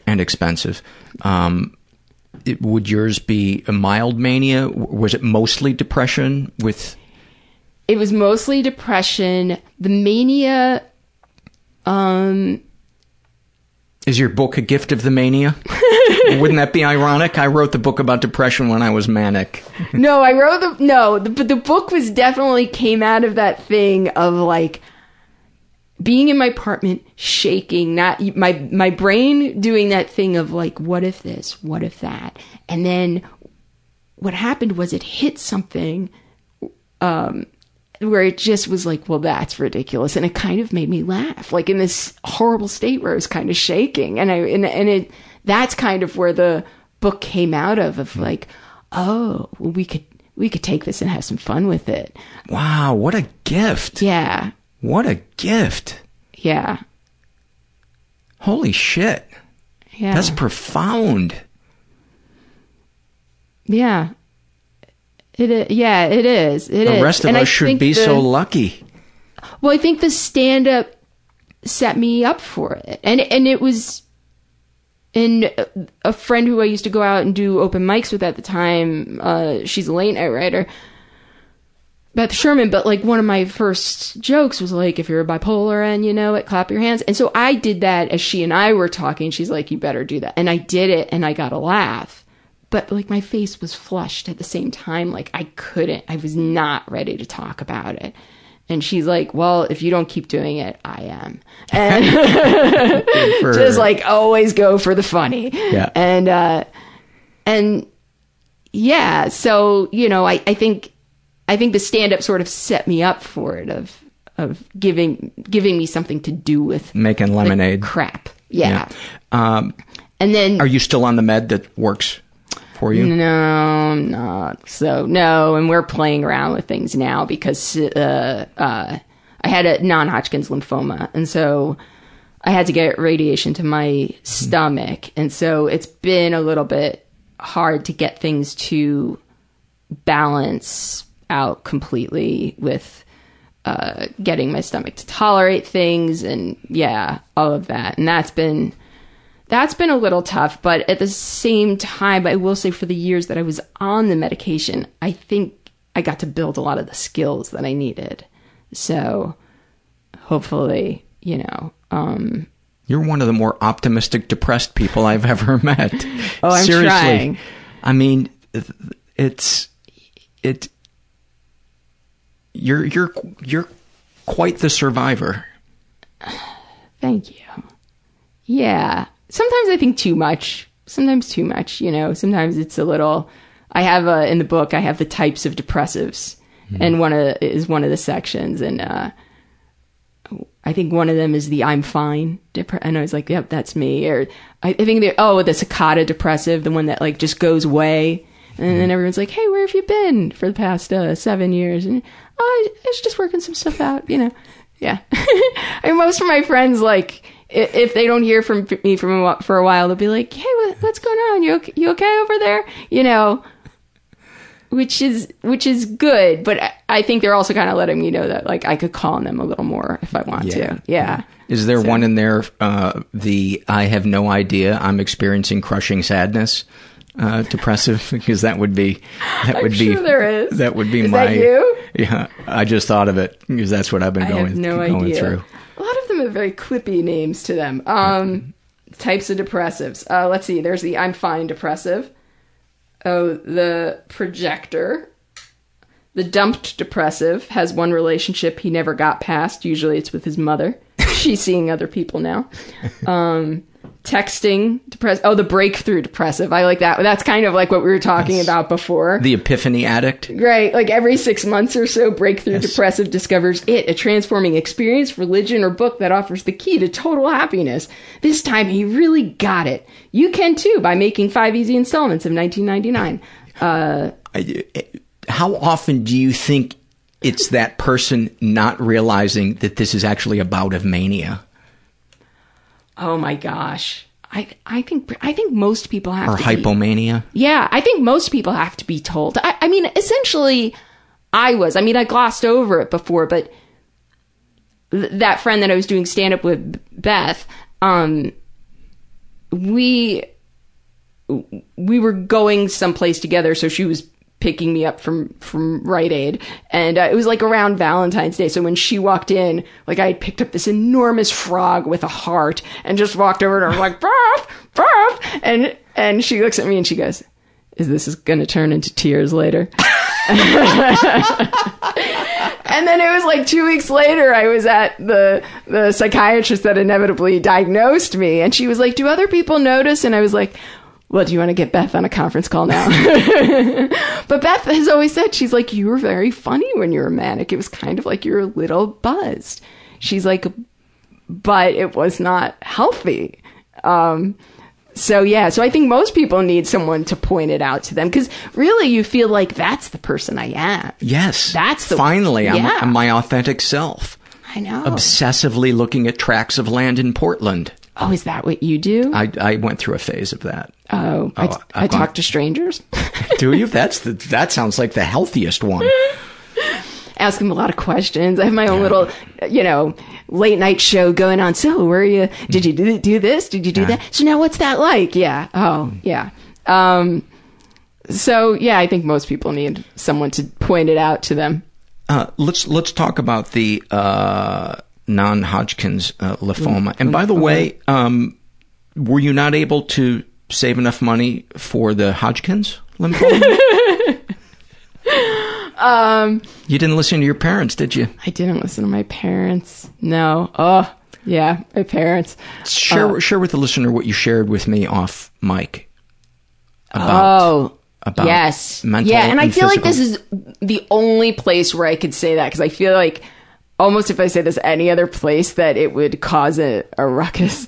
And I will say it with the caveat of I had a very easy cancer as far as cancers go. Would you say you had a sexy cancer? I had actually what they call lazy cancer. So the doctor was like, "You have lazy cancer. It's probably been in you for a long time." Mm-hmm. And I didn't know if he meant the lazy or the cancer. So I did. Yeah, I had a lazy cancer, but I found physical illness, and to this day, so much easier than mental illness. And maybe it's more diagnosed physical illness. Yes, I would imagine somebody with fibromyalgia or right. something like that would be going, fuck you. Right, exactly. But it's just, first of all, with physical illness, the doctor tells you what's wrong, right? They come in and they're like, "Okay, here's what it is, and here's what's wrong, and here's what we're going to do." With mental illness, and especially now I'm going through all this stuff again. It's like I have to go to the doctor and I have to give them a picture of what's going on. Yeah. So what's your T cell count? Right. I don't know. It's pretty good, I guess. I don't know. Does T cell count require 2 boxes of tissues? I have no idea. Everything about it, people want to raise money for you. People are like, "Do you need a GoFundMe?" And I didn't, but, or I could have, but I didn't accept it. But, they're like, "Do you need a GoFundMe?" But no one's going to ever do like a GoFundMe for like, "Oh, I just didn't feel like getting out of bed this morning." And, and also like, I know, cause last summer there was something that had swelled again in my stomach, and I knew I should be concerned, but I wasn't. And I remember telling Jimmy Brogan, I remember saying to him, I was like, because I know if there's something wrong, I have a whole team of people who are going to tell me what to do. But I can't figure out why Comedy and Magic hasn't called me in for their July anniversary month yet. And there's nobody to explain to me why. I've been there every summer, and they did eventually call me in. But I think also, within the realm of like, yeah, there's something that's so nice about things that can be accounted for, and things that I felt more. And I will say, I didn't tell people at first. Like, I always thought I didn't tell people about the depression because there was some sort of shame. But then it turned out that was just a little bit more of who I am, of like, I just don't quite say things. But yeah, but then when I did tell people, yeah, they were just there, and everything just changes. Like, if you have cancer and you show up, like you're smiling at, like, people are like, oh, she has such a great attitude about it. But like, they don't know all the times that like I'm showing up smiling, that I'm really white knuckling it because I'm like not sure how I'm gonna make it through the week, because of depression and everything. And you get so many extra especially cancer, like, you get so many extra points for it that are do you think it's because we can define it? We can say, oh, the tumor is this big. I've given it thought. This is what it is. Because I think cancer is seen as something that is toxic, or an illness that's attaching itself to a healthy person. Whereas mental illness is something from within a person. So it's almost like hard to pull apart the person and the illness. Right. Like, how much of Bob is just an asshole? Exactly. Right. And that happens a lot with alcoholics too, like, where they become sober and you're like, oh, okay, well, they're not drunk now, but they're still an asshole. Yeah. It just turns out they were an asshole. So, yeah, it was, and I think also, I gave you know what, and I will say, I think I came through it with that too, of really, because I was always very good at the part of depression of like, you got to push yourself. You got to just try. That's your job. But I think the cancer gave me a little chance to go like, no, I have cancer, like, no, I could rest, which was something I did need to learn. I did need to learn to rest, to say no, to cancel out. Like, I never, especially, I always, because I made fun of bipolar on stage and people knew that I felt extra pressure of like, I don't want to be thought of as unreliable. And, but the cancer just was like, no, just take care of yourself. And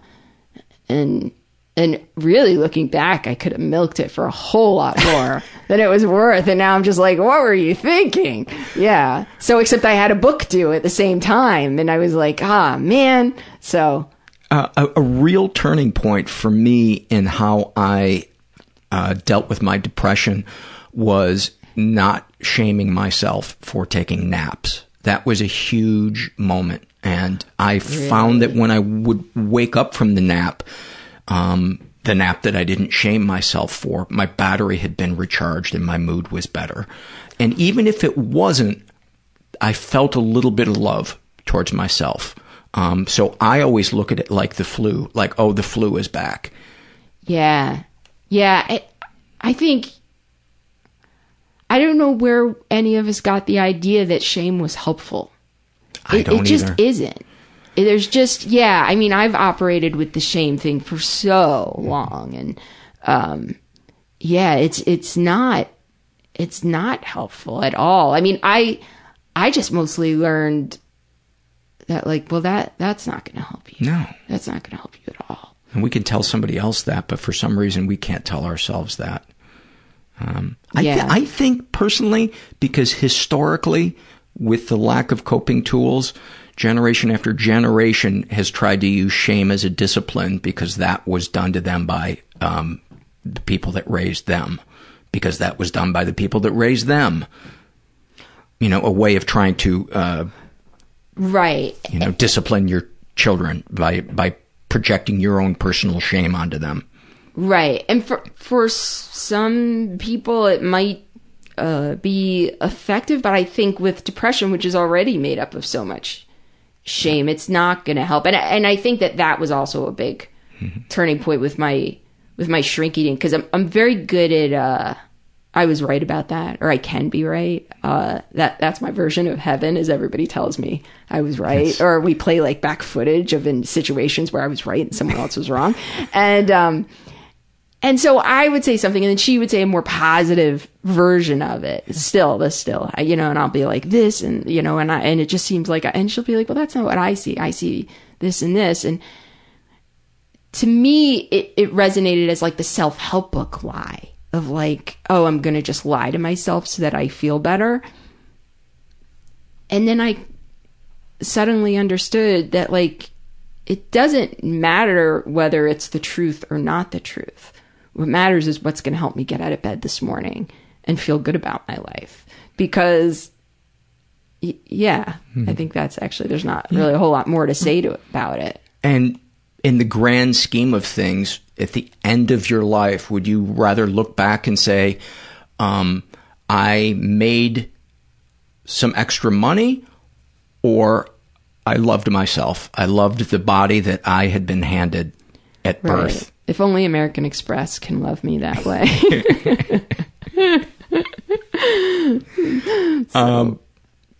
Would you, anything else you want to add before we have you read some excerpts from your book? No, I think I'm good. I was worried about this. Yeah, were you? Yeah, I was a lot of people are when they come in, but they never are when they leave. They're always like, I don't know why I got so worried. I was worried about cracking. Crying? Yeah, I guess crying. Yeah, crying, cracking. And then I was just like, I think once I sat down, I was like, no, you're here. Whatever happens, happens. Okay. Oh, are we going to do... No, you read one and then I'll read one. Which part? Whichever part you want. Oh, okay. Should we do daily negations? Yes. Okay. Hold on. I think I marked the page. I also have the perks of being depressed in different cities, too. Okay. Oh, wait. I'm going to read one to start off with. Different types of depressives. Pot smoking depressive. Totally not depressed. Just chilling out. Believes pot is not a drug. It's just a natural thing sourced from the earth, like coal. He'll contend that this plant has been embraced by healers, musicians, and countless of the unemployed. Oh, I can't find the section. Okay. I'm sorry. I'm making a spot for you to have to edit. Oh, here's a good one. Taking your depressed thinking to the next level. Tip number 1, disregard benefit of the doubt. It will never benefit you. Consider the best and the worst possible outcomes. Now eliminate the best. From now on, there is no gray area. Your circumstances are either awful or amazing. Hint, they are not amazing. I love the way you read that. That's great. Okay, Daily Negations is page 62. Okay. Okay. So I guess we could just alternate. Yeah. Okay. What your father said. So it's in place of daily affirmations. Yes. It's daily negations. I don't think we have to read the intro. It's self-explanatory. What your father said about you is true. That's it. Depression tip number 2, accept feelings are facts. If you feel bad, it is bad. Yes, you have a looming disaster on your hands, but don't get cocky. You're still at level 1. For level 2, simply take it up a notch. Look at the remaining areas of your life, whether health, love, work, family, or money. Have a mixer and introduce your problems to each other. See how much they have in common. You. We have things you shouldn't say to your therapist and things you hope your therapist doesn't say to you. Things you hope your therapist doesn't say to you. Your problem reminds me of the Israeli-Palestinian conflict, but less solvable. Oh, types of therapists. Oh, that's good. Have you been to a lot of different therapists? I have. The Me Too therapist. For almost everything you say, the Me Too therapist has had the same thing happen to her. Perhaps she should be coming to you for therapy. That's a good one. I like that. Perks of being depressed in France. Tell people you are not depressed. You are les miserables. My favorite section, because I don't know, I guess this is what goes through my head now at this age with all those years that have passed, is it's a section called I Ruined It, and it's where it's a write-in section, so you fill it in for yourself, and it's All right, let me try doing that then. You give me the thing and I'll fill it in. 3 people who hate me with good cause. The 3 closest people near me at that moment. Because they have the facts. Pets I neglected.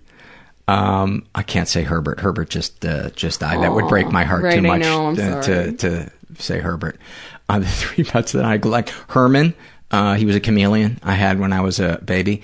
Hamlet, he was a dog that my roommates had at college, and I didn't neglect him, but I don't know what the 3rd one is. Activities. The cat I never owned. Activities that disqualify me from political office. Oh, Jesus. That's... Where do I begin? 4 game-changing moments I blew. Oh, I love that one. I love that one. Being myself, and trying to be somebody else.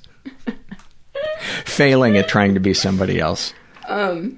There's the quiz at the front, which is... The quiz at the front, which is, do you have what it takes to be depressed? And I think my favorite one there is, do you go to bed early, not necessarily because you're tired, but because you don't want to be awake anymore? Oh, my God, that's so perfect. And I'm going to read one last one. Okay. Finish it up with Tony Robbins. His quote is, you can't have a plan for your day till you have a plan for your life. And then you respond, settle down, Tony. I'm just getting a coffee and doing some light house cleaning. Tony Robbins is genuinely uplifting. Think how happy you just got that you don't live with him. Dana, thank you so much for coming and doing the show. Thank you. I love your book. I'll put some links up to it on our website. Is there any, in case people don't get to it, anything you want to plug other than your book, which is called How to Be Depressed, A Guide by Dana Eagle? I'm working on something new, but it's not up yet, so they could just check back at my website, danaeagle.com, and it'll be up there. Yeah, so thank you. Thanks a lot. Thanks, Dana. What a delightful human being and guest. Really, really enjoyed talking to her. And get that book. It's fucking funny. This episode will soon be transcribed and available on our website. Many thanks to Accurate Secretarial for donating their time and helping out the show. I want to give some love to a sponsor we have. Bombas. How often do you think about your socks? If you're like I used to be, not much, but I recently discovered socks that changed the way I think about socks forever, and they're called Bombas. They are so comfortable.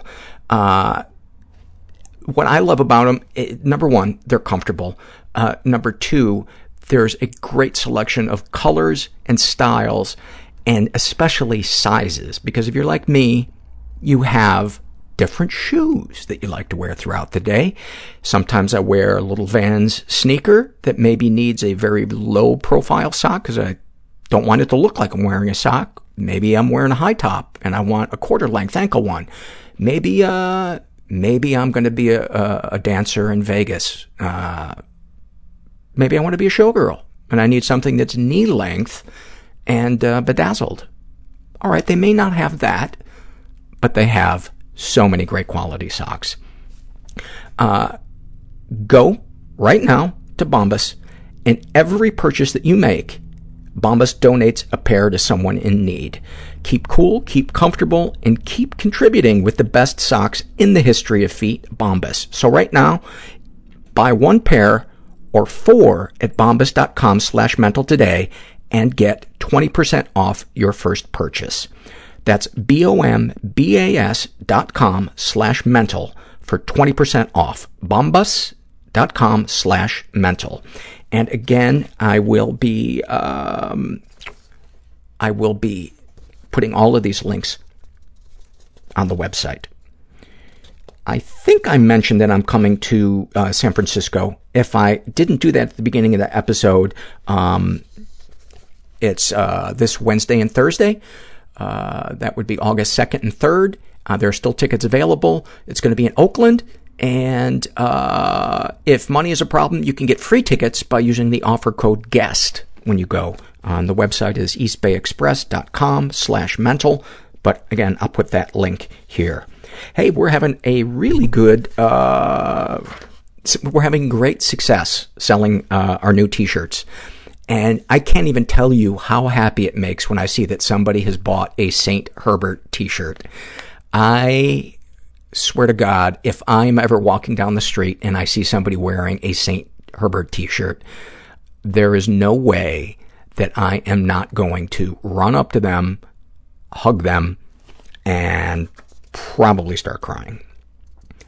We have other shirts, obviously, other than that. We have Mental Illness Happy Hour shirts. We have certain sayings from the show, but go check that out on our website under the Buy Stuff. There's all different kinds of ways you can support the show, by the way. Just go to our website. This is a survey from the Babysitter Survey, and this was filled out by a woman who calls herself Lesby Friends, and I'm just going to read portions of this, but she's in her 30s, and she writes, I babysat a large number of boys in my life and have never felt anything sexual towards any of them, and if anything, felt a little awkward changing baby boy diapers and want to get just enough poop off their penis and testicles so they are clean, but not so much I feel like I am unnecessarily wiping. Anyway, I was watching two young boys who had a teen brother who had a lot of freedom, including an older girlfriend who spent a lot of time in his room and slept over. His mom was very sexy herself and seemed thrilled that her son had this hot woman. She was maybe early 20s, gorgeous, blue-eyed, flawlessly tanned brunette with a diamond nose stud. Anyway, they were going out one night, and she came up to me in the living room with her sexy, tight black dress unzipped in front, and she did it in front of the other two boys and asked me to zip it up. I saw her black lace thong, could smell her raspberry vanilla lotion, and zipped her up, trying to inhale and absorb everything about that moment that I could. I felt very sexually turned on. Even to this day, I can't exactly put my finger on why, but I often relive that moment and still get a thrill each time. I am straight, but I find myself sexually turned on thinking about various women in scenes that aren't sexual. I even bought the candles they scented their house with. Remembering these things, what feelings come up?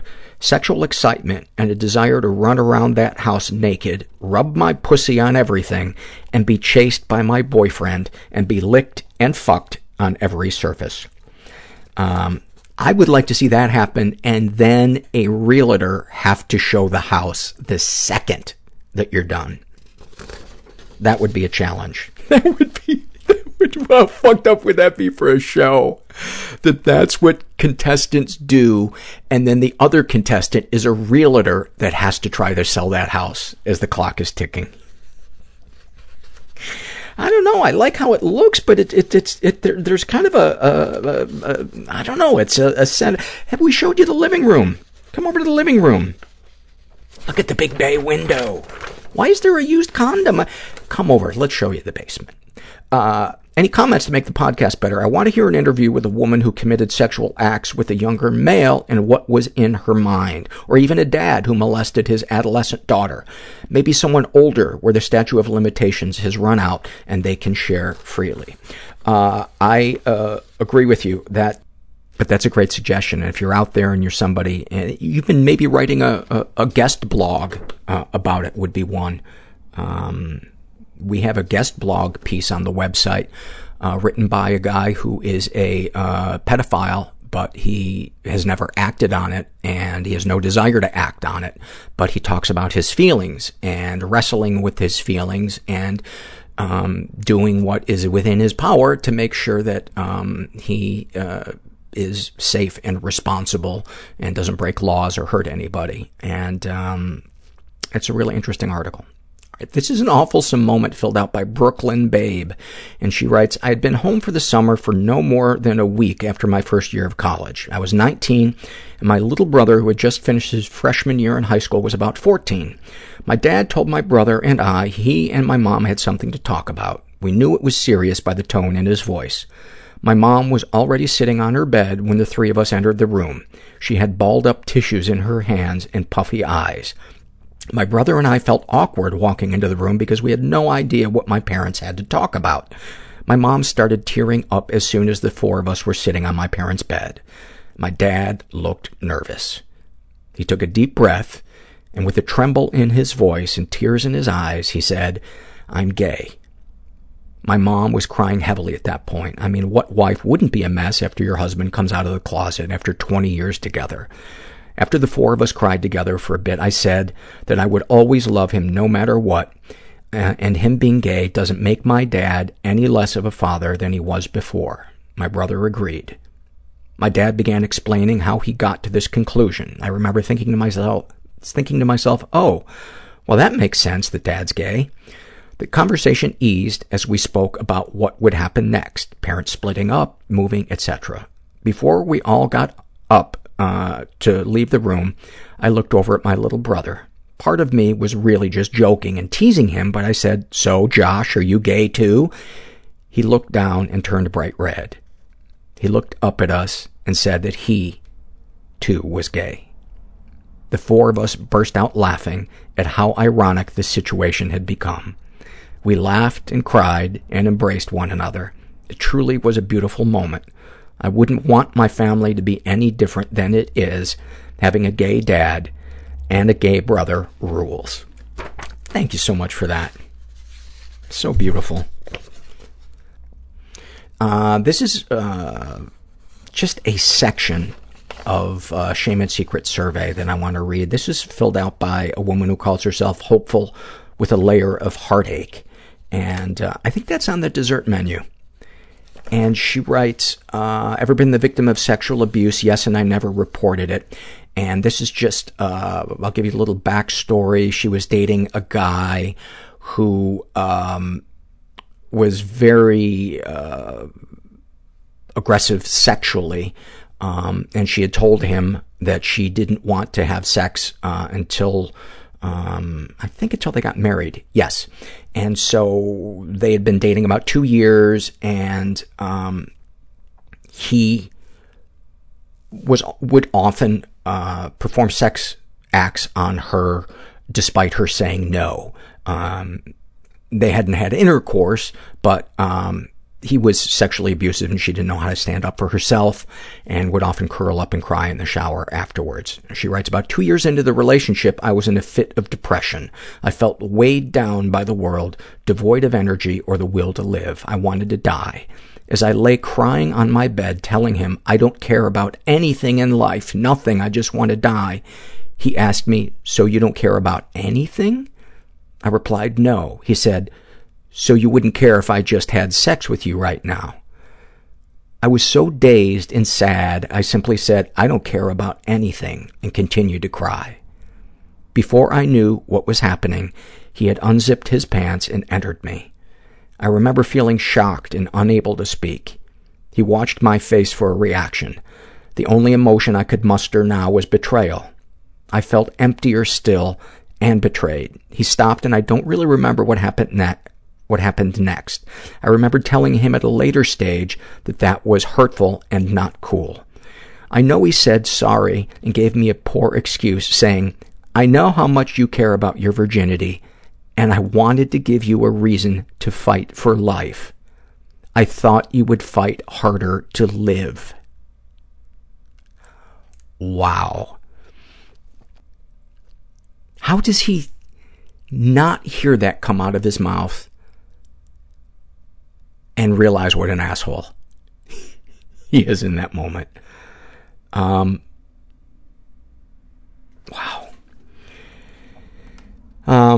Not surprisingly, she writes, growing up, my mother would always tell me I was stupid, dumb, an attention seeker, a bitch, selfish, a brat, among other things. It's amazing the connection between people who freeze while being violated and them being abused as children. It's almost like it just takes the muscle. You know, if there was a muscle for standing up for yourself, it's like that just gets atrophied when you're raised with abusive or gaslighting parents. Darkest secrets. When I was younger, about 13, I went into chat rooms and had all these older men tell me they loved me and all that bullshit. They asked for naked photos of me, but at the time, all I had was a scanner, so I scanned my boobs and myself masturbating. Unfortunately, my mother found the files, and she printed them out and kept them in a locker near her workplace and used to threaten me when we would fight, that she would call the police and report me for distributing child porn. I am still so ashamed and embarrassed. Now my mom tells me I was tricked into doing it, but at the time I think I wanted to. What's wrong with me? Nothing is wrong with you. You were failed as a child, and you were a child when this happened. You were preyed upon by adults. Number one, the men in these chat rooms, but number two, your mother would have been the one to go to jail for having child pornography, not you. How fucked up is it that your mom kept that? That is so deeply, deeply sick, and then she would shame you for that, and then you blame yourself. I mean, it's. Oh, I just want to give you a hug. Your mom is a sick, sick person. This is an awfulsome moment filled out by Oh My Darling, and she writes, I'm the youngest of 4 kids, and my sister, the oldest, died recently. I never really liked her or was close to her, but since she was dying and in need of caregiving, I felt obligated. Nobody else offered to do it anyway. During the month or so of home care and hospice care for my sister, many people came to visit her to say goodbye, etc., including my other siblings. One of those siblings was my older brother. He didn't overtly sexually molest me as a child, but he did constantly refer to me in a sexual way all my life, as did my father. For example, he'd say to one of his friends who would come over to the house, "You should meet my sister. She's a real babe. If she weren't my sister," or he'd say, "Your boobs look great in that shirt," at the dinner table, that sort of thing. Not one single family member viewed this as inappropriate, but instead thought it was funny. I was mortified. Anyway, my brother, now a grown man, married with children, comes to visit my dying sister, who I'm taking care of around the clock. I'm exhausted at this point. I've been cleaning, administering meds, making food, taking care of dogs, answering phone calls, calling hospice, changing bedpans, cleaning up vomit, washing clothes, emotionally drained, etc., for about a month at this point. I tell everyone I'm going to go lie down in the room where my sister is, but ask my brother to come in to talk since I needed to discuss some logistics. So he follows me into the bedroom, and as he's walking down the hallway, says loudly with a wink-wink tone, "Should I bring a condom?" He says this loud enough so everyone could hear him, including his kids, his wife, and guests, including my dying sister. When I get into the bedroom, my sister wakes up after sleeping for over a day, very near death, hasn't spoken even one word in weeks, and says, "There's one in my drawer, Mike, to the left." You guys are the best. The entertainment that you provide me. Oh, thank you for that. A little tiny Christmas, an awfulsome moment is a little tiny Christmas. This is a part of a shame and secret survey I want to read. This was filled out by a guy who calls himself Addicted and Shamed. And he writes, I've stolen my mother's pain medication for a long time. It's methodical. I count what she has, check when her next refill is due and calculate how many I can take without her noticing and or going without.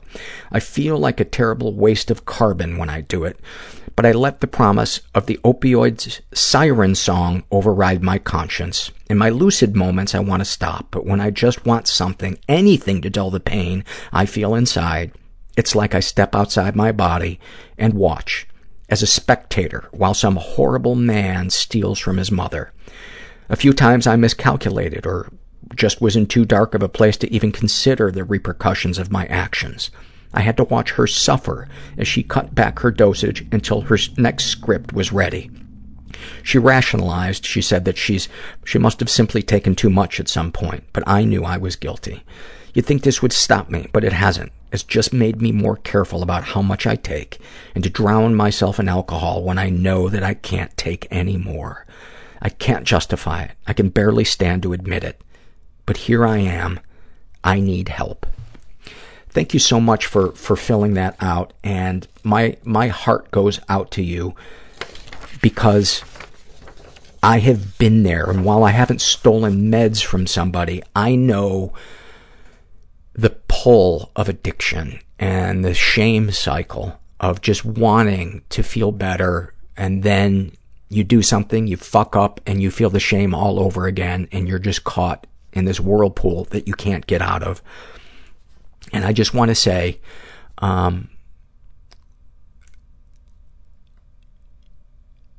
that breaking point, that humiliation, that hopelessness, that can be your friend if you can make it a touchstone for change.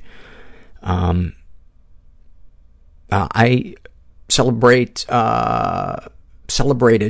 tonight 14 years of sobriety. And one of the things I said at my meeting is that I am grateful that I was hopeless, that I was desperate, and that I was willing to try a new way of living and to connect to other people because I didn't want to die. I was not a bad person because of the way I acted. I was a sick person. And I want to say to you, I don't believe you're a bad person. I believe you're a sick person, and there are ways to get better. But it usually involves a new way of living and actually asking for help, you know, to take it beyond wanting help and actually asking for help. And July 21st, 2003, I did do that. And my life has gotten better ever since that day. And this podcast is a direct result of that. And I say all this, number one, I like to talk about myself. Number two, I want to let you know it can be done. And like we said in Dana's episode, the solution isn't to shame yourself more. It's to break the cycle of shame and numbing and shame and numbing.